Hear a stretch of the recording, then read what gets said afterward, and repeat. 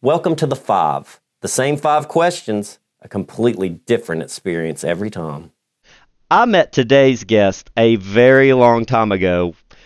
We have known each other most of our lives. She is a Tennessee girl who moved away to the great north, but you can never take the Tennessee out of the girl.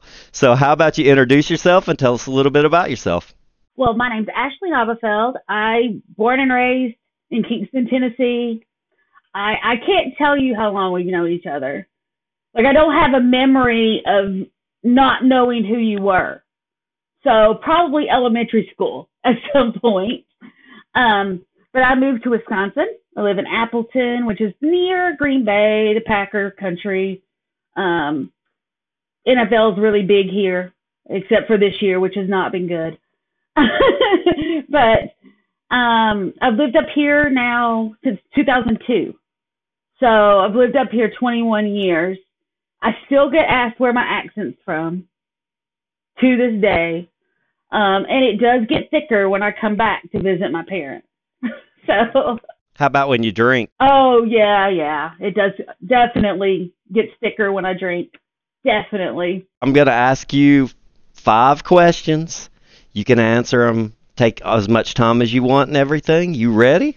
I'm ready. All right. What's the weirdest thing that's ever happened to you? So when I was thinking about this, there's a lot of off-the-wall weird things that have happened to me, from things like I was bit by a monkey.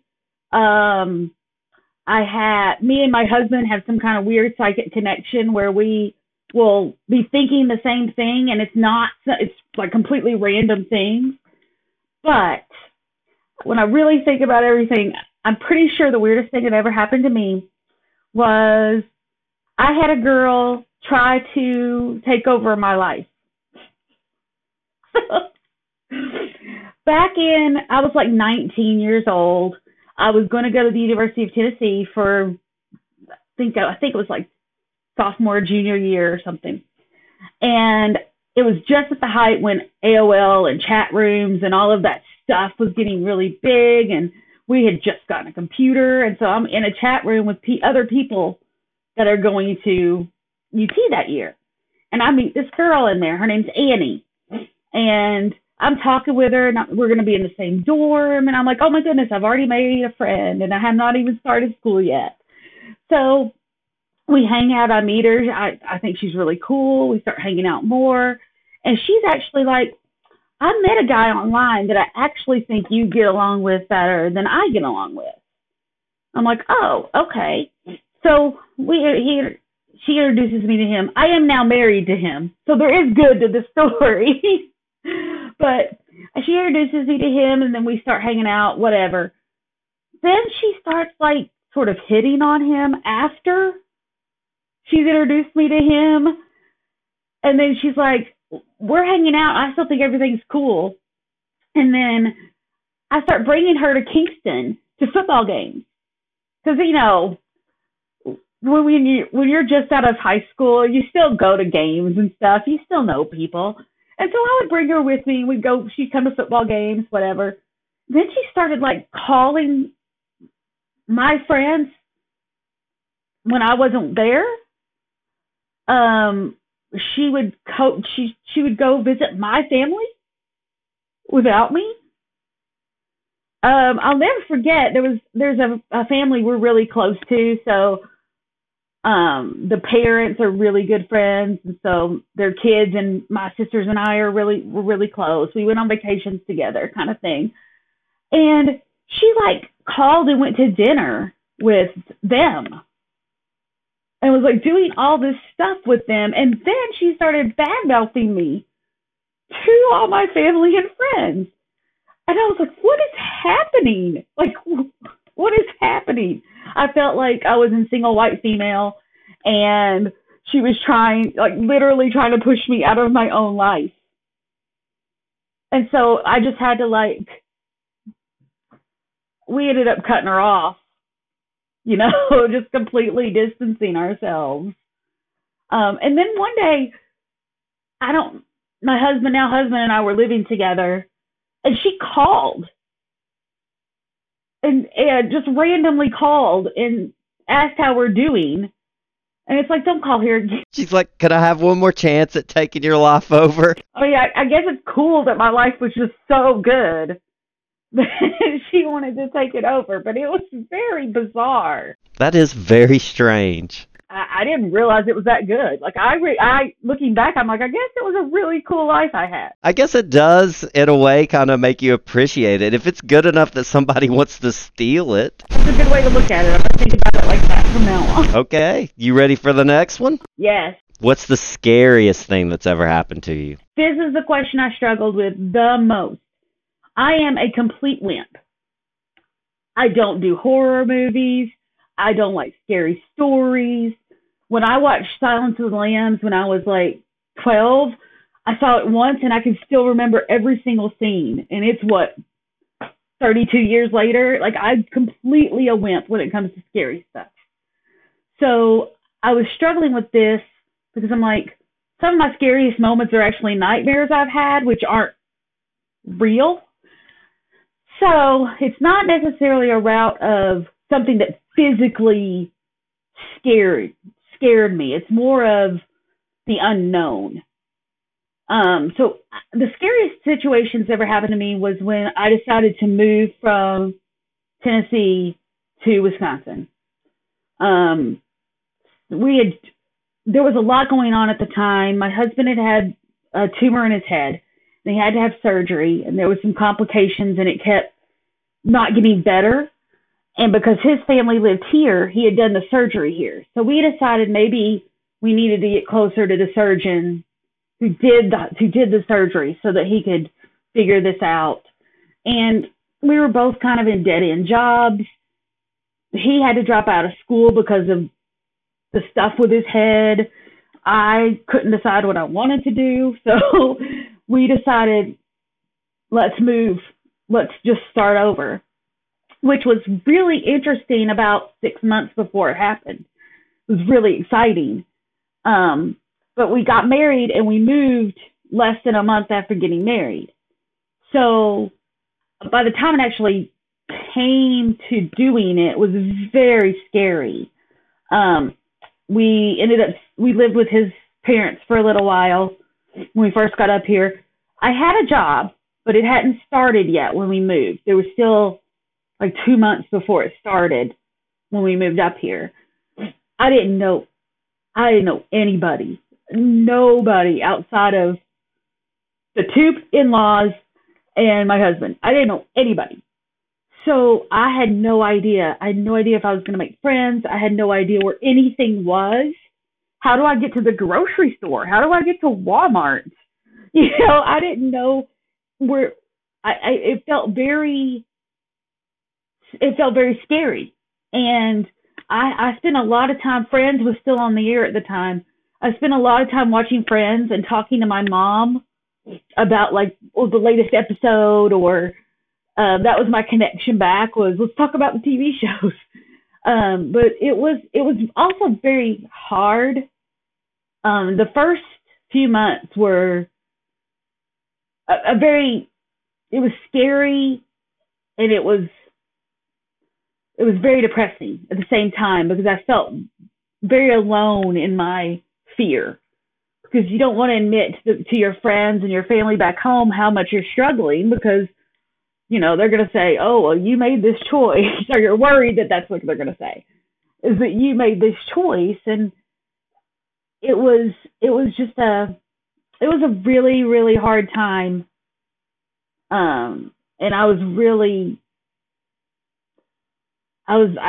scared. You're going into a complete unknown situation. And I know you grew up in a small town where you know about everybody. And I know down in the South also there's usually a lot of, you're connected with a lot of family and everything. And so to move that far away from all those connections, I think that would be one of the scariest things I could really think of. Just that unknown and just kind of starting over on everything that you've done. So I'm really proud of you. Like, that's a really brave thing you've done. Well, thanks.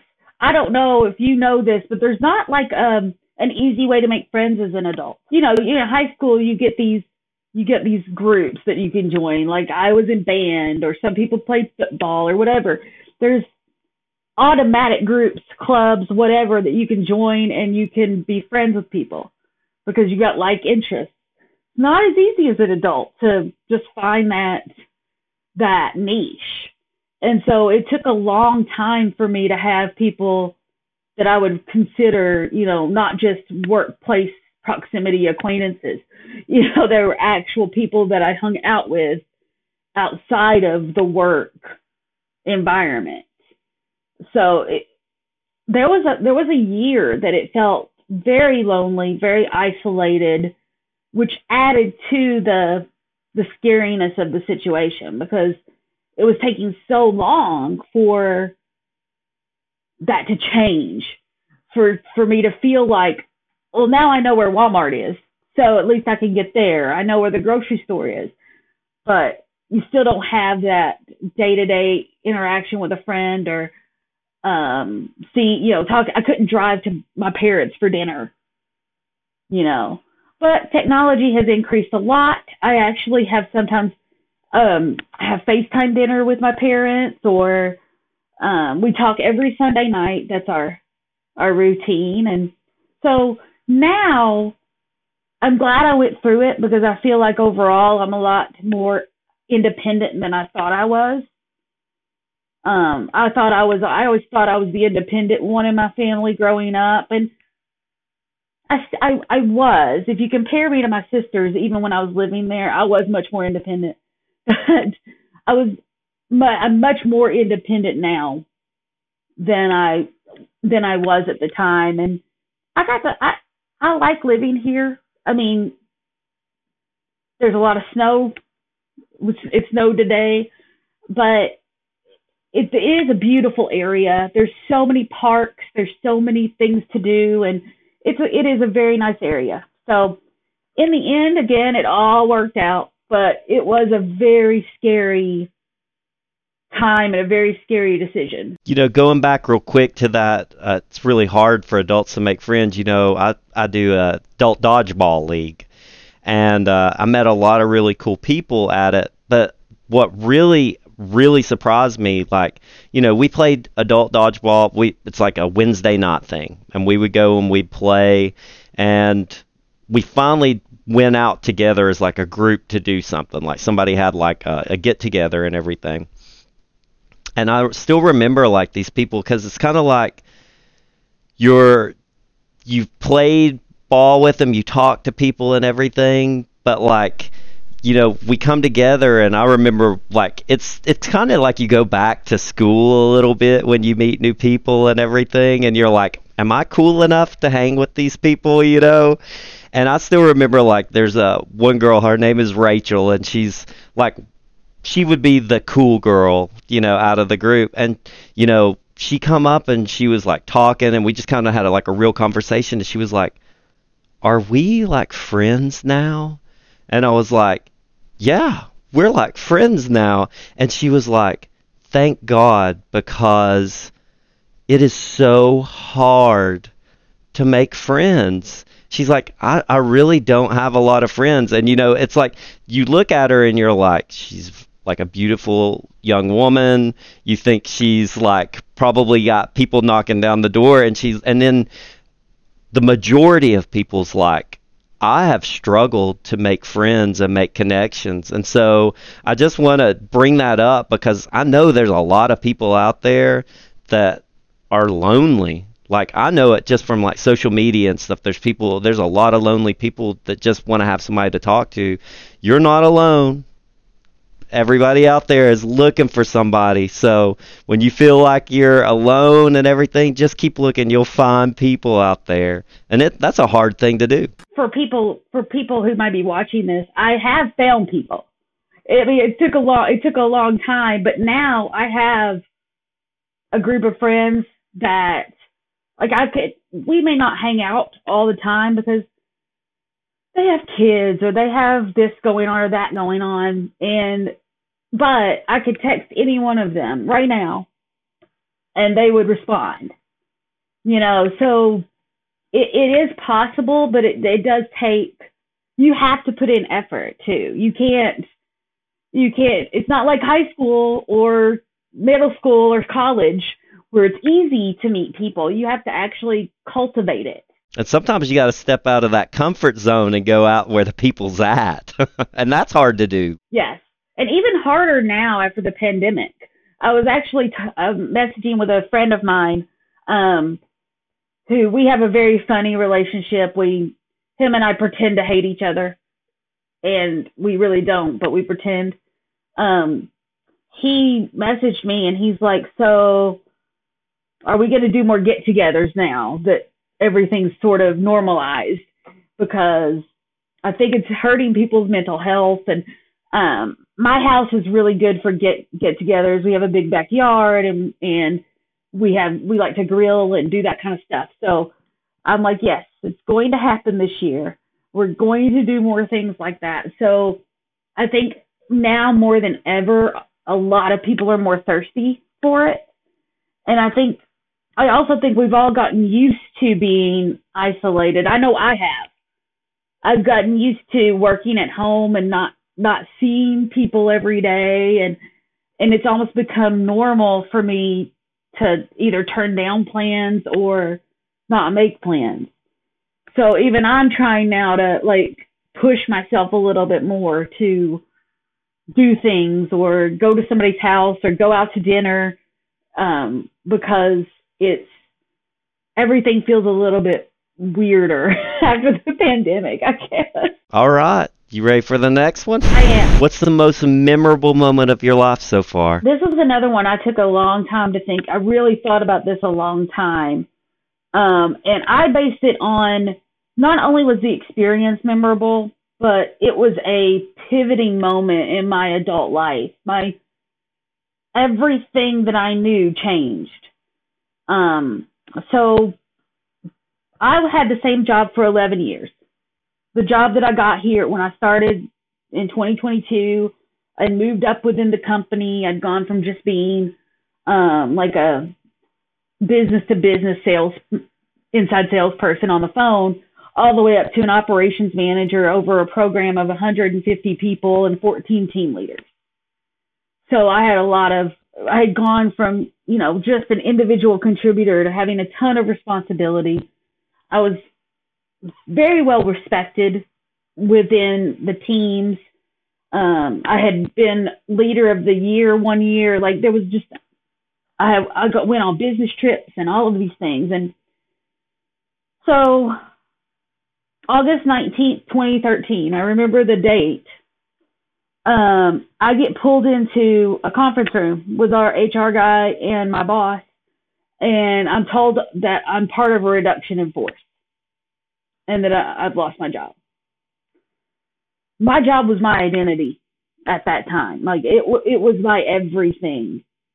All of my friends were people that I worked with. Aside from one person that I met through somebody I worked with, all of my friends were people that I worked with. And I didn't get to say goodbye to anybody.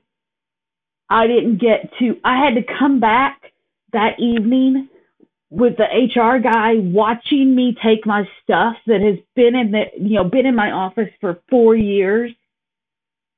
There's stuff that I was so zombied that there's stuff I don't have. And it's not a big deal now. But there's things that I didn't even think to grab because my mind wasn't there. And it was very traumatic. It was a very traumatic moment. I remember not being able to drive home right away because I was crying and in shock. I called one of my friends who used to work there with me, and he had since moved on to a different job. The same guy that pretends not to like me. I called him. He took his lunch break and drove to my house because I could barely process what was going on. And then And then you have to navigate, oh my goodness, I have to find a job. I have to file for unemployment. Like all of these things just happen. But the bigger impact is I had no idea why. Why was I the one chosen? And that really messed with me. That really messed with me. Because, I mean, I'm not the most secure person. All of us have insecurities. And for a long time, I was able to mask a lot of my insecurities with being fun or being the bubbly, loud, funny person. And people just liked me. And this just like flipped everything that I knew. And I started, all the insecurities came up because it's like, well, I can't do anything right now. And I don't know if this is ever going to happen again because I don't know what I did wrong to be the one selected. However, hindsight's always going to be helpful in this type of situation. Looking back, I was not in a good place in things. I actually think that if I had continued in that job, I'd be divorced right now. I was headed down a toxic path.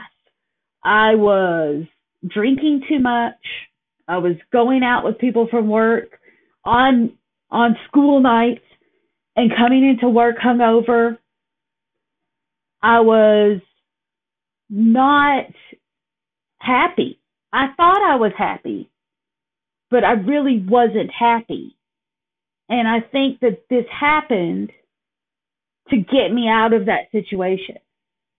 Because I wouldn't have pulled myself out of it. I wouldn't have left on my own.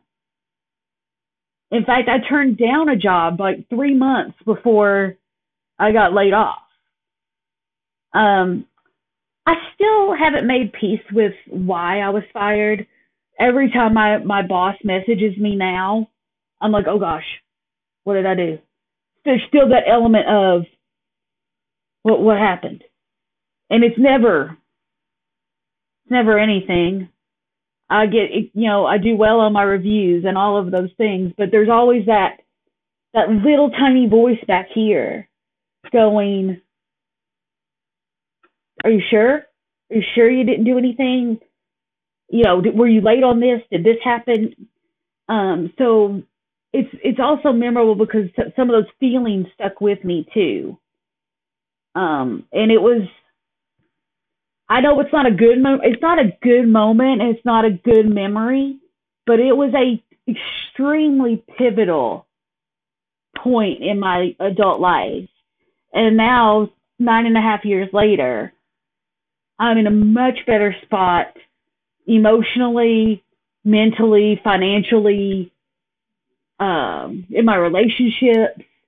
Now I have friends that aren't friends with me because I go out and drink with them.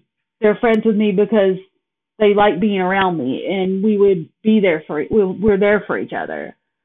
Not, oh, I'm going to suck up to the boss and go out with her so that she's nice to me.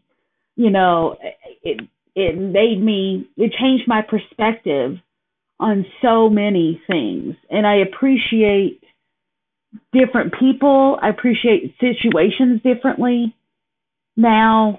I wasn't in a good place. I was becoming a toxic person. I always say we never know if something's good or bad for us until we're farther down on the timeline. Because sometimes you can think something amazing, the most wonderful thing has happened to you, and it leads you to a really bad place. And then something like this where you think it's the worst thing that possibly could happen to you, and it actually leads you to a better place. And that's why I'm always like, hey, I know right now it sucks, but you never know where it's going to lead you, so you can't give up. You got to keep on that path going down, because you never know when this was actually a good thing, you know. It's still traumatic. I still have some social anxiety because of it. Because after it happened, I kind of closed myself off because I wasn't processing what happened. And so I didn't want to talk to anybody that still worked there. Even if we had been friends, it was very hard for me to even converse with anybody who still worked there. So for months, I didn't talk to people that still worked there. And to this day, there's still only a handful that I have any sort of contact with. But it was really isolating, come up quite a bit. But it was really like, made me question everything. And I started to develop a social anxiety because of that. Because I'm like, well, if I lose a job that I'm really good at, is anything real? Does anybody even like me? And I just didn't want to be around anybody. So it took a long time. It wasn't until probably a year later. I had been in a different job for about 6 months at that point, and I actually felt like, okay, I'm going to be okay. You know, it took a long time to feel that way. And now I wouldn't change it. I actually probably, you know, going back, I probably would have quit earlier before some of the toxic things I did happen, before some of the poor decisions I made that spilled over into my personal life. I probably would have quit sooner. Well, I'm happy for you. I'm happy now. It was just a very defining moment. It's one of those things that it changed the trajectory of everything that I was doing in my life. And it couldn't be different. You know, there's some moments that, like, it could go either way and it wasn't really going to change where you are at this moment. I'm here in this moment because of that situation. And you're right, there's a lot of times, especially as an adult, you are your job. You know, you feel represented by your job. That becomes like a very defining part of your self-worth, like who you are. And something that can be stripped away that easily basically takes like your feet out from under you. You're like, you can strip a part of me away, like my personality, who I am is wrapped up in this, and you can take it away just like that. And not only that, then you have the unknown of not having a job. It's absolutely a scary thing. And a lot of people, unfortunately, in the past couple of years have had to go through it. What Gabe said that resonated with me was that loss of identity, that it was all my job. All of my self-worth was in that role. So I also don't do that anymore. Like, I'm dedicated to my job. I like my job and I like the people I work with, but it's no longer how I judge who I am as a person. I did the best I could to disconnect it. You know, and I've been in my job over 6 years now, and I still have been able to maintain that. Okay, how I am as a person is not this job. So I think that, again, trying to take lessons away from some of these experiences that we have is critical for personal growth. And I wouldn't be here talking to you about these things if that hadn't happened. Are you ready for the hard one? Yeah. What's the saddest thing that's ever happened to you? Well, I thought, again, this is another one. We've all had sad experiences. And I feel kind of bad because I feel like everything I've talked about so far has been sort of not positive experiences in my life. I think the saddest I ever felt was when my dog Dolby passed away. I never had pets growing up. We didn't have both parents worked. We were busy. We weren't the most responsible kids. My mom also had a bad experience with a dog when she was a child, so she didn't really want a pet. So we never had pets growing up. My first real pet was as an adult. And we got this wonderful, stubborn, pain in the butt beagle.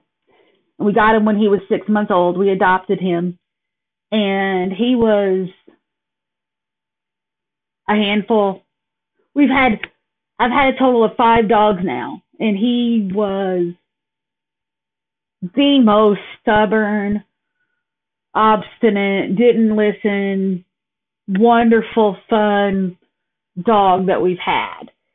And he was pretty sick in the end of his life. He had Cushing's disease. He had an enlarged heart. He had spots in his lungs. Nothing was going his way. I mean, he was not meant for a long life. He packed a lot of personality and life into a shorter period of time. And we were actually visiting my parents back in 2019. We were visiting my parents, and he collapsed. So we rushed him to the local vet and had to make the horrible decision. And I think what compounded is it sort of felt like we were leaving him behind, because we had to come back to our house, to our home, but he was still there. We didn't have, the things back. We didn't have his remains and things back because we literally had to leave 2 days later. So there was so much emotion packed into that situation. I've lost grandparents, and family members, but there was something different about losing him that was just, I don't think I've ever felt that emotionally sad about anything. And it's almost 4 years since he passed. And for the first time since he passed, I was able to watch a video where I listened to him bark. I can watch videos without problems, but I couldn't bring myself to actually turn the sound up. I'm not sure why. I don't know why that was so hard, but it was a week ago. It was the very first time I listened to a video that came up on my Facebook memories that had him barking on it. And we've lost another dog since then, and it was also sad. Losing Copper last year was also very sad. But there was something about that first dog and the aftermath of it. It was just so. It's still sad. It's 4 years later, and people who don't have pets don't understand how painful it is to watch, to have to make that decision and to watch your pet suffer and then pass away. And so I feel like the answer is cliche, because I know a lot of people lost pets, but it was very difficult. It was such a sad moment in my life. Pets become part of your family. You're responsible for them. You got to make sure. It's kind of like raising a kid in a way, like a fuzzy kid. Yep. And I can fully understand the whole thing with the not being able to listen to the video and everything like that. I have weird things, like sometimes, my mom passed away 4 years ago. And it's like sometimes I can look at pictures of her. Like my dad has like, which it's really really sad, but my dad like has a shrine, basically the house. Uh, there's pictures of her everywhere and everything. And some days I have to just like basically put blinders on and just walk straight through and not look at anything, and then sometimes I can just kind of, I'll look over and I'll accept it and everything like that. And it's like a weird thing I can't explain, and I don't know why one day is different than the other. I guess it's just the chemicals inside my body. Some days they can handle a little bit more sadness, and some days it's like we can't do this today. So I can fully understand that, and that's the thing. You loved him so much. That's what causes all this. That's just love that you don't get to share on him anymore. No, and we don't have kids. That ship has sailed. We're not having kids. So our fur babies are our kids. So they're spoiled rotten, and I'm proud of it. They deserve to be spoiled. Every single one of them deserves to be spoiled. But the thing that we've consciously done, and it's not been easy, but we consciously talk about it. We talk about Dolby and we talk about Copper. We talk about the fun things they did, or something that other dogs will do that will remind us of one of them. And we'll talk about how cute that is, or how funny that is, or ooh, Dolby's haunting us because he told Leo to do that, kind of thing. And we always joked around that Dolby could haunt it. Come on, just haunt us, buddy. You can do it. So we've tried to keep that connection, so to speak, in our lives by talking about him and talking about funny things. Also, something I really treasure is I sometimes do guided paintings at a local painting studio, and she did a dog painting. And so I took a picture of Dolby when he was a puppy with me, and I actually did a painting of him. And now we keep it in our bedroom. And literally, if we want to, we can look over and say goodnight to him. And it's been it's a very special thing. So again, it's nice. I think I said to my husband sometime last year, I said, it's really nice to now we're past a lot of the constant sadness, that we're able to laugh about the things he did. And that helps me keep him in my heart in a lot of ways. Not that he'll ever leave, but that helps me remember those good things and not just the end of his life. So that was a lot harder than I thought it was going to be, too. I think that's the other reason why I feel like that was the saddest moment, is it was a lot harder than I expected when I first got a dog. It's almost one of those things that if you knew the ending, you question your beginning. But in the end, all those memories are worth it. It's hard, but what you take with you is very rewarding and worth it. And we've adopted all of our dogs. That's I will never get my dogs any other way. It will always be through adoption. So knowing that the dogs I have now would be in horrible situations if we hadn't adopted them, maybe even not alive in some instances. So it's also very rewarding to save an animal that way and spoil them for as long as we have them. And that's what we do. So we have a little memorial, so to speak. We have a shelving unit that we have pictures, and we have the ashes, and we have pretty little sayings that people have gotten us to help keep them around. So you just have to love people you have to love your family and your loved ones while you can. That's leading us into the last question, which is, if you had one word of advice based on your life experience so far, what would it be? I can't give you just one. I'm sorry. I'm Southern. I like to talk. I have to give you two. I'll take two. The first one is be ready for change. It's coming. Change will happen. You can't plan for everything. There's always going to be something that's going to change, from small things to big things.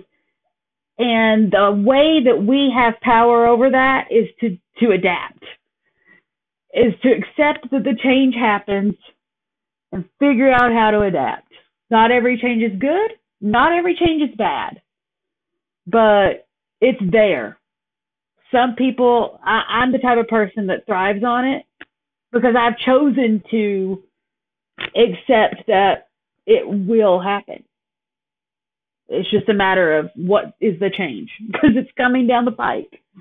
So I always say, be willing to accept the change or have coping strategies to deal with the change if it's not something that is easy or comfortable. The other thing, I've been saying this a lot over the past few years, is just be kind. Be kind to other people. There is so much going on in this world, so many things that we don't understand, that you don't know what somebody's going through when they walk down the street beside you or past you. Maybe they bump into you and they don't say that they're sorry. But maybe they didn't say they're sorry because they're on the way to the hospital to say goodbye to somebody in their life, and they're laser focused on getting there. Maybe that person who was short with you when you were in line at Starbucks and you get up to the front and the worker's not super polite, maybe they just found out that they're losing their job, that store is closing. You never know what someone else has going on in their lives, and kindness is huge. It's a minimum that we can do for each other. To me, it's the bare minimum of what we can do is to be kind. You know, there's so much, as you know, there's so much going on in this world, from people protesting people just for being who they are. And kindness would just go so far. And if everybody just practiced kindness, and I'll throw in a bonus, mind your own business. Think that I say that you have no idea how much I say people just need to be nice and mind their own business, and this would be a completely different country. More people would just, if you don't want to do something, don't do it. It's that simple.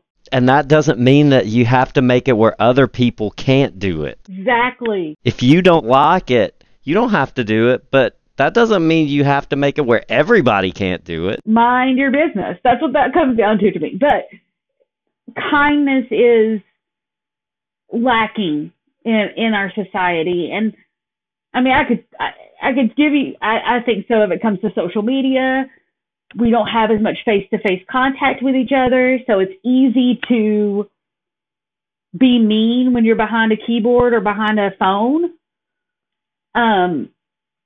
But there's just not enough people who will just be kind when people are, because like I said, you never know what somebody's going through. You have no idea what's happening behind somebody's closed doors, what's going on in their life.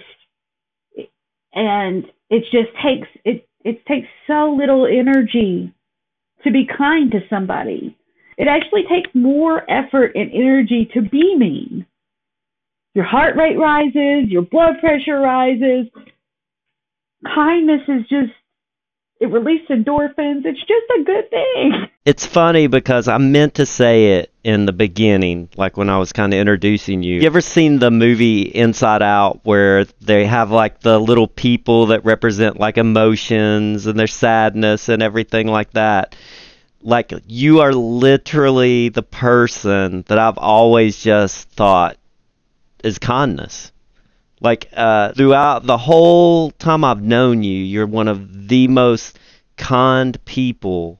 And I mean the word, like I say kind, like specifically, because you're one of the kindest people I've ever known. Thank you. And it's like, and it never changed through all of the time that I've known you and you being gone and everything. And you just always have a kind word to say, or you approach things with a kind attitude. And it's like, honestly, it's one of the things I most appreciate about you. It's just, I don't know, it's just something that I've always done. Before I even knew I was doing, I guess, in a way. Like, I've always been that person that says, oh, just, you can cut in front of me in line. You know, or you can, oh, do you want this cookie? I don't need this cookie. You want it? You know, that's just always been the way I am. I guess my love language is acts of service. If you put it that way, like I really thrive on that, on treating people with kindness and respect. You're also a very respectful person and everything. Always have been, you know. I can never think of a time where, like, even sometimes when you are like down, you're trying to be kind and bring other people up. Like, I've seen it so many times. It's just imbued to you. That's how I view you. You are kindness. And so I'm like, we need some more Ashley in the world. If that's my legacy, I will gladly take it. My tombstone can say, if it says that's the impression I hope to leave on the world. And I will say you've actually evolved strictly from being the kindest person, because, you know, you're also a very positive person. Like, you on Instagram, on Ashley's feed, she does a lot of daily gratitudes. Like, she has a daily gratitude, and I have seen every daily gratitude for years now. And, you know, it's funny because, like, you read them and everything, and then it does become a part of the things. Like, I've found myself being like, well, today was good because of this, you know, I'm happy for this today. And sometimes it's like that one defining moment. And sometimes you gotta look for a defining good thing in a day. Sometimes my gratitude is that I have a house. I have a nice place to live. Or I have a warm place to live.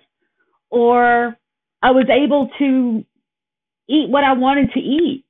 I had food. I mean, that in and of itself sometimes is enough. So it's about finding every day there is something. And I started doing this, I'm coming up on 3 years. It was January 29th, 2020 was the first day I started posting them. And I have missed